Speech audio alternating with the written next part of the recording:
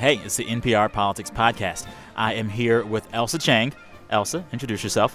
I'm Ailsa Chang, congressional correspondent at NPR. And this is your first time on the podcast? It sure is.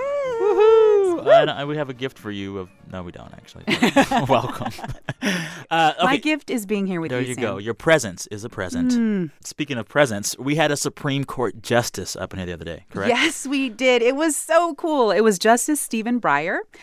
He's known as one of the court's more liberal justices, and he's got a new book out now. But really, we thought it was a great excuse to get him on the podcast and talk about the court. And Justice Breyer is one of 9 people who make huge decisions, like gay marriage, or just this past week, the court heard some oral arguments challenging affirmative action in colleges. They'll decide that later this year. That's right. And the court gets talked about way less than either Congress or the executive branch. And it's treated with a certain kind of respect or deference that, frankly, the other 2 branches don't get to enjoy as much of. Certainly not the branch I cover, Congress. Still, there's a lot about the court the public doesn't get to see. And you'll hear Justice Breyer talk about the magnitude of his job, what it's like to be trusted with the power these 9 justices have, what it's like to do the job on a day-to-day basis, to prepare for the big cases, to sit on the bench and hear those cases, and what it's like after all of that, the part that no one sees when the 9 justices sit around that one table, talk to each other, and make up their minds about really serious issues like gay marriage or the president's health care law. And we also talk about Hamilton. Wait, what? Hamilton. Oh, my God. Yeah, Like well, Alexander with the Broadway musical. Yeah. I love Hamilton, the musical. I haven't seen it, but I really the want to see it. The soundtrack is fire. It's so good. He loved it. You'll hear about that. Really? Loved it. What did he like Total about fan. it? Well, you're going to get to it, I guess. That's so cool. Okay, so here's your conversation with Justice Stephen Breyer. This is you, Ron Elving, our editor, who's been on the podcast before. And making her podcast debut, Nina Totenberg. Oh, snap. Yeah, who's Nice. kind of a big deal herself. Kind of. She just is a big deal. Oh, Real absolutely. Big deal. Real big deal. She has been covering the Supreme Court at NPR for a long time. She pretty much knows everything there is to know about the court. And so we thought it would be kind of cool to start with a round of questions that not even Nina knew all the answers to. That's probably impossible. There were I a just few. feel like, okay, There were definitely a few. I'll trust you on that. And except for Nina, we are all Stanford nerds in this group. So that's what we're blabbing about right here at the top. That's not a bad nerd to be. Thank you. All right, here's the conversation. Enjoy. All This right. is a big Stanford group. It is a big Stanford group. It is. Nina's an honorary. Honorary alumni. That's it. I'm honorary. So let's get started. We thought we should start the podcast in a totally un-Supreme way with a lightning round of, frankly, not so serious questions. I'm now going to turn this one over to Nina. So are you ready to play, Justice Breyer? Yes. Okay. Tell us 1 or 2 jokes that are your favorites that you really think are funny that you tell to your grandchildren. They don't think they're funny. They don't think they're funny? They don't think No, your they jokes don't are think funny? my jokes are funny. Well, let me hear one of them. A man, some late 5 o'clock on a winter's evening on the Boston Common, goes into a dentist's office and says, I've got to see the doctor. It's an emergency. You don't think it's funny yet? I can tell. He goes, it's an emergency. He says, well, it's 5 o'clock. It's late, but if it's an emergency. So the dentist comes out and says, what can I do for you? What's the problem? He says, doctor, I think I'm a moth. He said, you think you're a moth? He said, but I'm a dentist. You need a psychiatrist. Why did you come in here?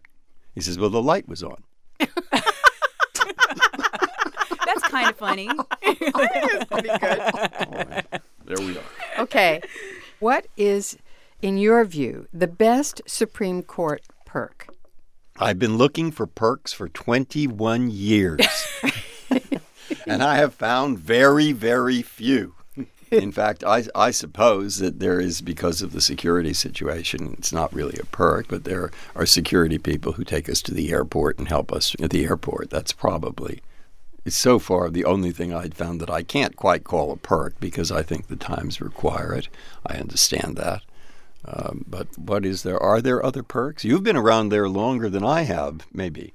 Well, you Maybe get to not go. longer. You get to go to a lot of sort of fancy do's. I learned about that, years ago when they have things at the court And this is just typical. And they have things, a reception or something at the court, and there was a lot of young lawyers who came in. One of the young lawyers came up to me and he said, "Oh, Justice Breyer, I really like your opinion so much. Would you please sign my program as an autograph?" So I was flattered, and I said, "Of course." So I signed his thing. Then I noticed as he walked off, he turned to his friend and he held up 4 fingers, said, "That makes 4." That's basically, you see. Wait, you were in the top half. Yeah, no. So if you could make up a dinner party of 6 guests, living or dead, who would you choose?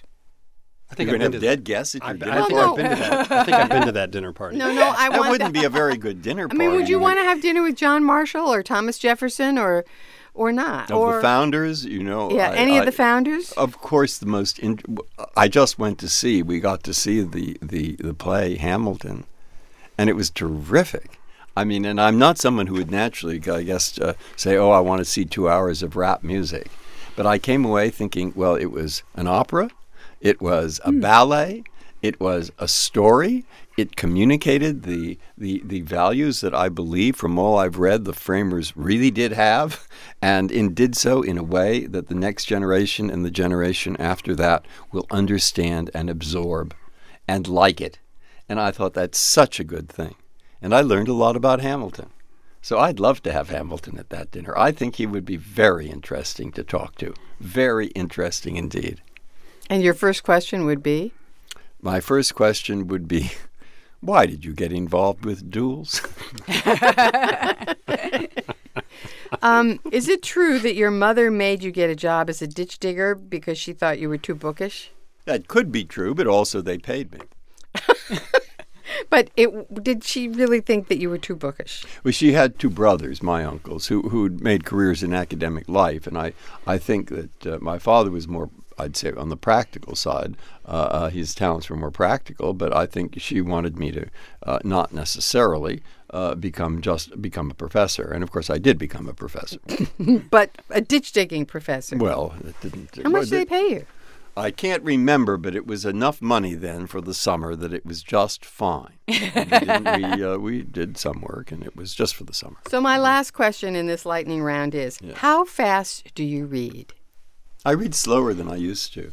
It depends on what I'm reading. I probably read briefs faster because the idea with a brief is to absorb what's there.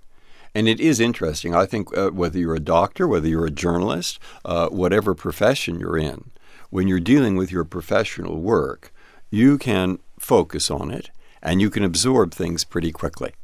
If I'm reading a novel, I read more slowly. Given how much you read for your work, how much do you seek out reading as your recreation? Quite a lot. I probably read half an hour to 45 minutes a day. So you're not an Evelyn Wood speed reader, though.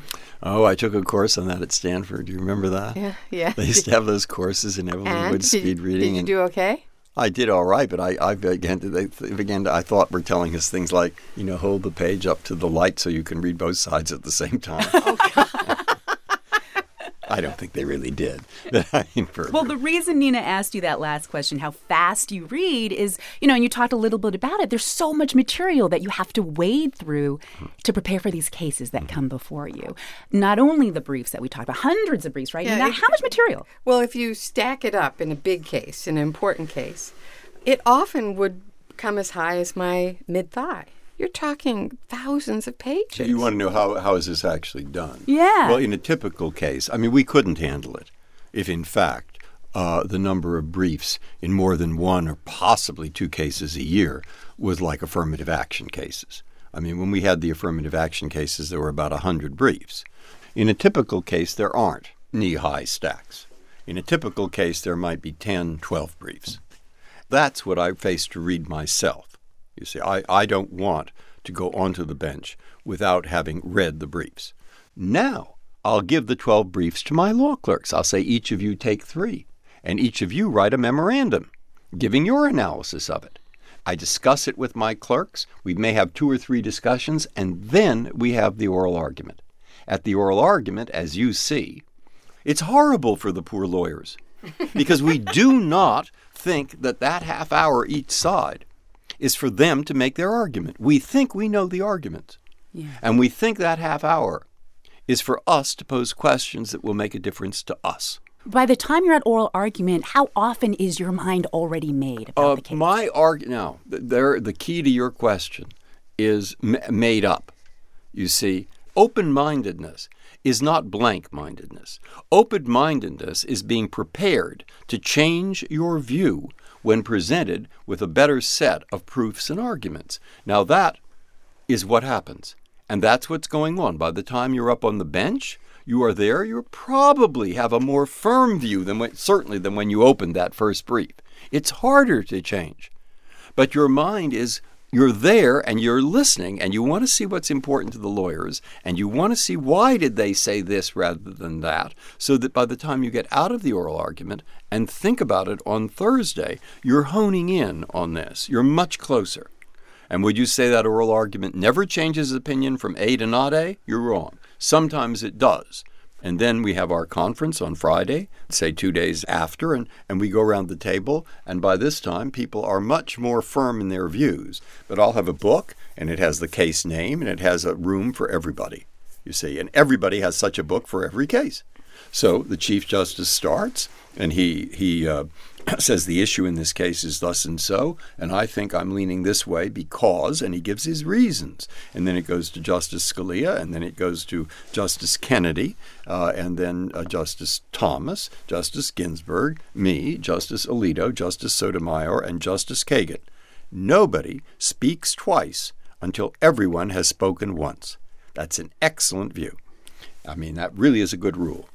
And by the time we're finished, you see, with that part of the discussion, we know where people are beginning and where they stand. And then there can be some back and forth. But the key to the back and forth and the key to the conference, in my opinion, is people are stating their true reasons. You know, I will say something even though there's a risk of it being ridiculous. If it's my true reason, I better give it. And it's not who has the better argument. There's no posturing. And I've heard you say it never gets personal. No, it doesn't. In there. It's professional. Yeah. And you go around the room and people are saying these. That's why the inside story of a court is so often, I'm not going to say 100%, but so often there is no inside story, because you have in an opinion the reasons in the law for what is moving that judge and those who join him to that result. Could we go back just for a moment to the oral arguments? The questions that you and the other justices pose to the lawyers in those sessions are often quite challenging, brutally so at times. Yes. Are you trying to solicit some information that is going to surprise you, something that you think you haven't thought of before? The nature of those questions is so challenging. Is there a purpose in that? Is there a strategy? There are two different things going on, I think. First, I wish it were more than half an hour each side, but my colleagues basically don't agree with that. I mean, I think we do better if it's longer because of what I think we're trying to do. The best kind of question, in my opinion, is a question that I think, number one, it's important to how this case comes out. 2, I don't know the answer. 3, I think the lawyer can help me because he's more likely to know the answer on this. And 4, my colleagues have not already asked the question. Now, those might be fairly few and far between, but that's the best kind of question. Another kind of question is actually, by asking this question, it also reveals to your colleagues where you're coming from. I want to know if I can, if I can, and sometimes we do find out. Where are my colleagues coming from? And sometimes the following happens, which I just think is terrific, just terrific. Difficult issue, really difficult. And what's going on in that question is the judges are, through their questions, talking to each other with the help of the lawyer. And the lawyer is drawn into a conversation. And every so often I'll come off the bench, and others will too, and say, you know, we really made progress in that argument. And progress means that it's a kind of work of art, but it's not art. I mean, it's a legal field, but you feel that this is all such a good thing when you can make that kind of progress, and it does happen. Let's talk about opinion day. You know, the day a decision comes down, the court is issuing a ruling about gay marriage or the president's health care law. And you wake up in the morning, you know what the result is. In fact, you've probably known for 3, maybe 6 months. But the rest of the world is guessing about the outcome. What is that morning like?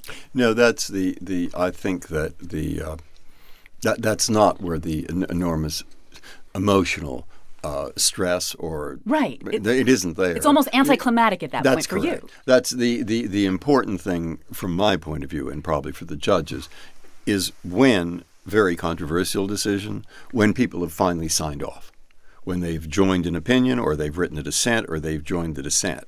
At that moment, it's definite. I mean, it could change, but it never happened that I can think of.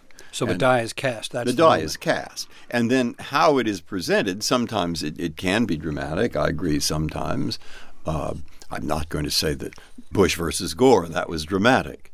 So it can be dramatic sometimes. But so on that day, though, when you're sitting there, and you may have written the majority opinion, or maybe you signed on to the majority opinion. Yes. And then one of your colleagues is writing a scathing dissent. And you all can write quite scathing things when you're ticked off, when you lose. It's not personal, but it's very visceral in some ways, and it's very pointed. And you sit there with this poker face, or you try for a poker face. I think the best poker face is still Justice Kennedy. It's like he's in another world. You can't. You see nothing, you hear nothing. But what are you saying to yourself about, like, don't show? You certainly know what this justice is going to say, and there's some justices who are famous for their theatrics, but you still have to sit there and not roll your eyes, right? Right. Are you very conscious of that, about your facial expressions, your body language? Sometimes. I mean, sometimes it just doesn't matter very much. And sometimes it does matter. If it does matter, I'm perfectly good at saying some moment, which if it's theater, I mean, that's a kind of theater. You're reading the opinion. You look at the water glass, It's not that hard.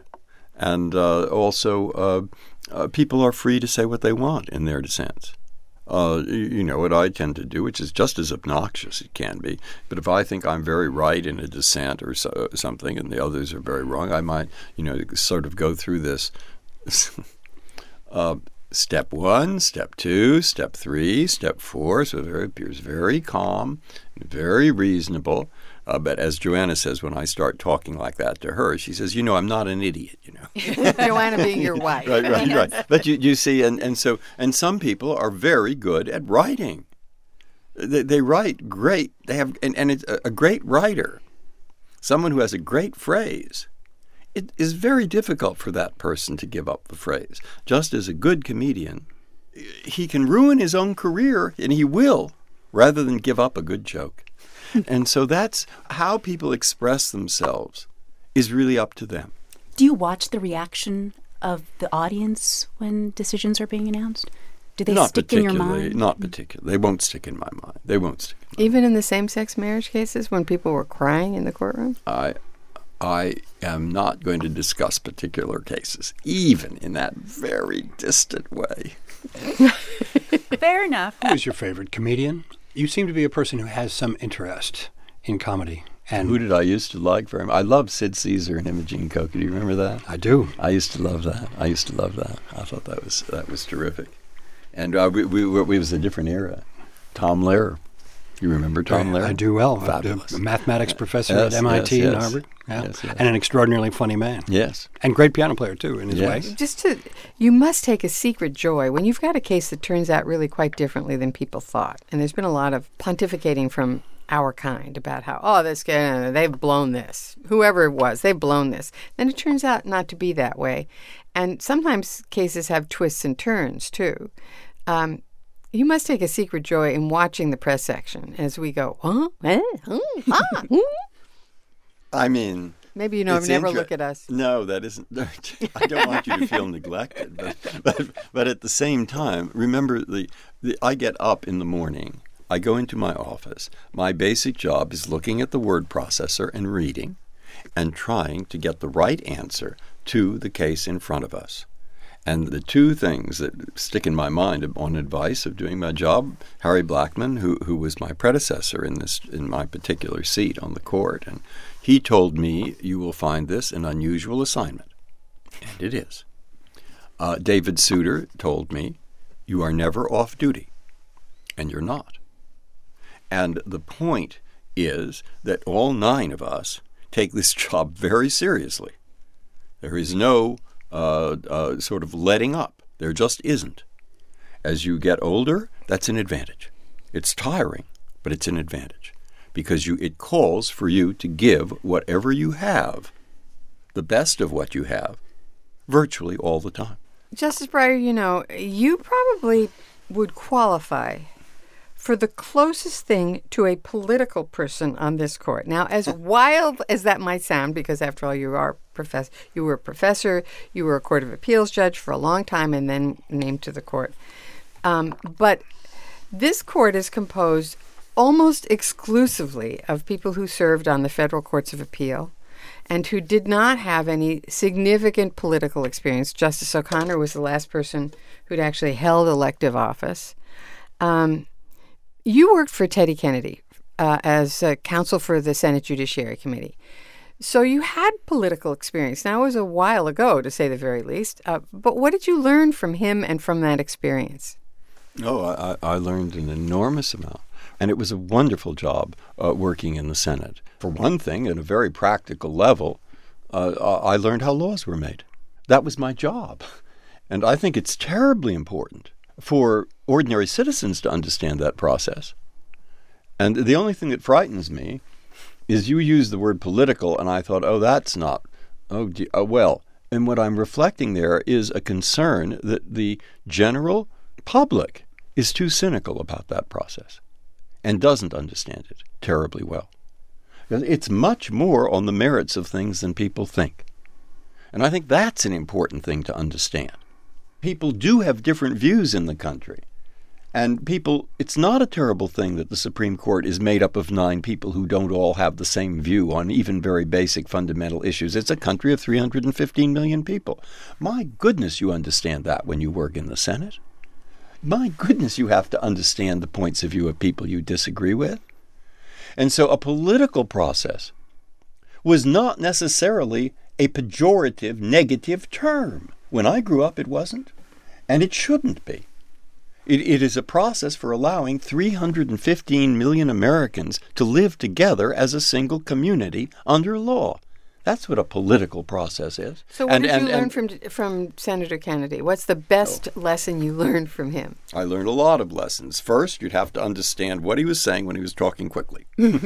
Second, you would have to absolutely, a few of the best things is the one, which I've written on a cup. I kept telling my law clerks these things. They gave me a cup with these things engraved.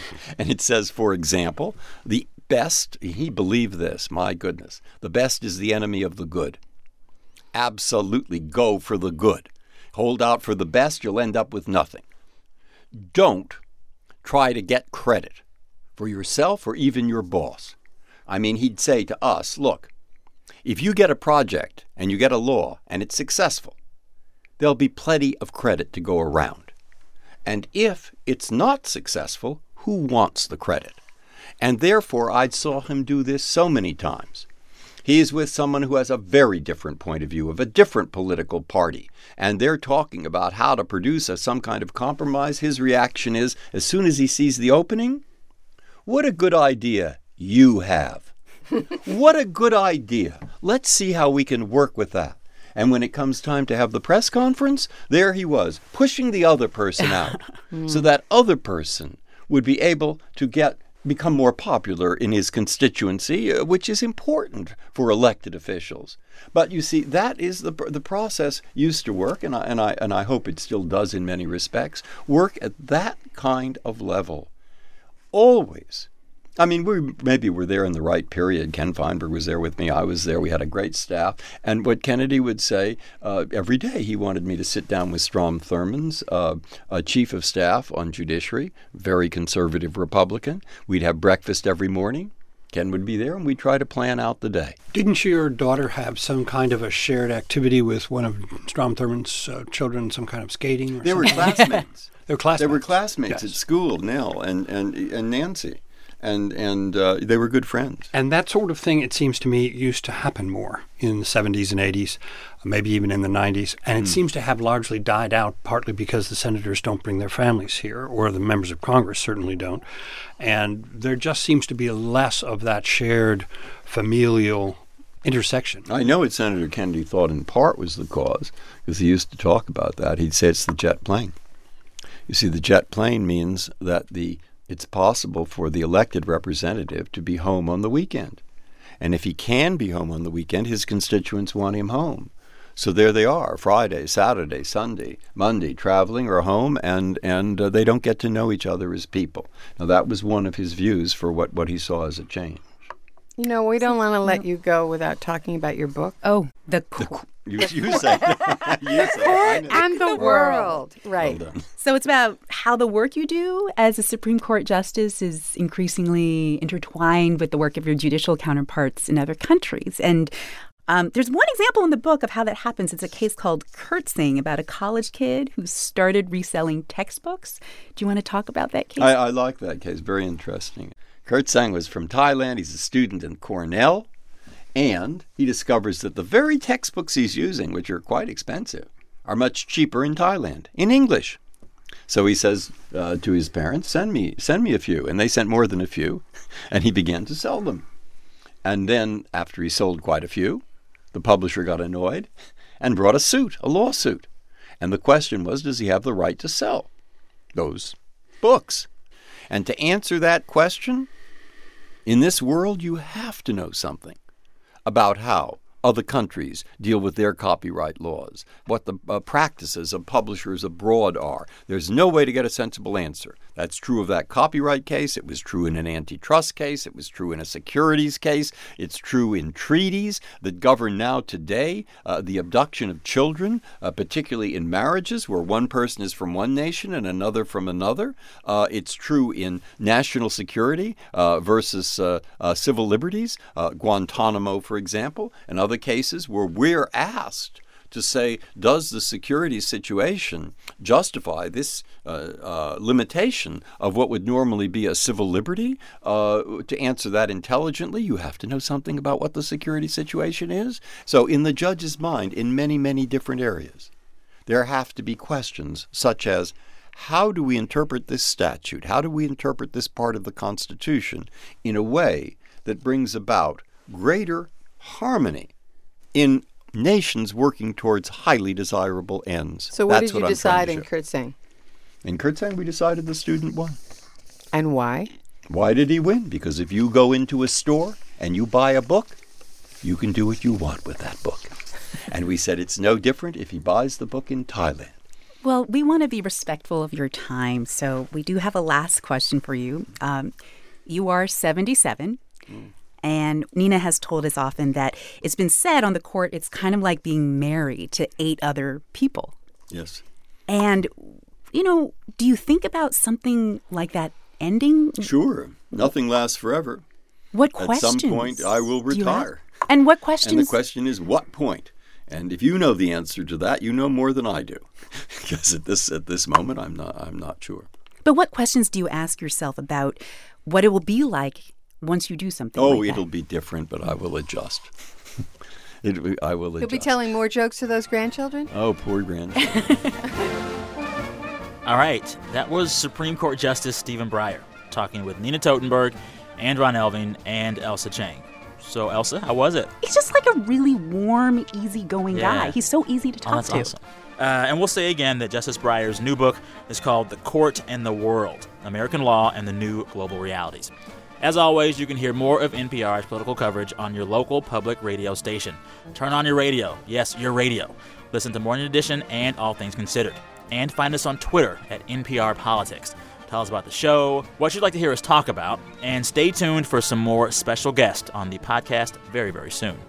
Until then, thank you for listening to the NPR Politics Podcast.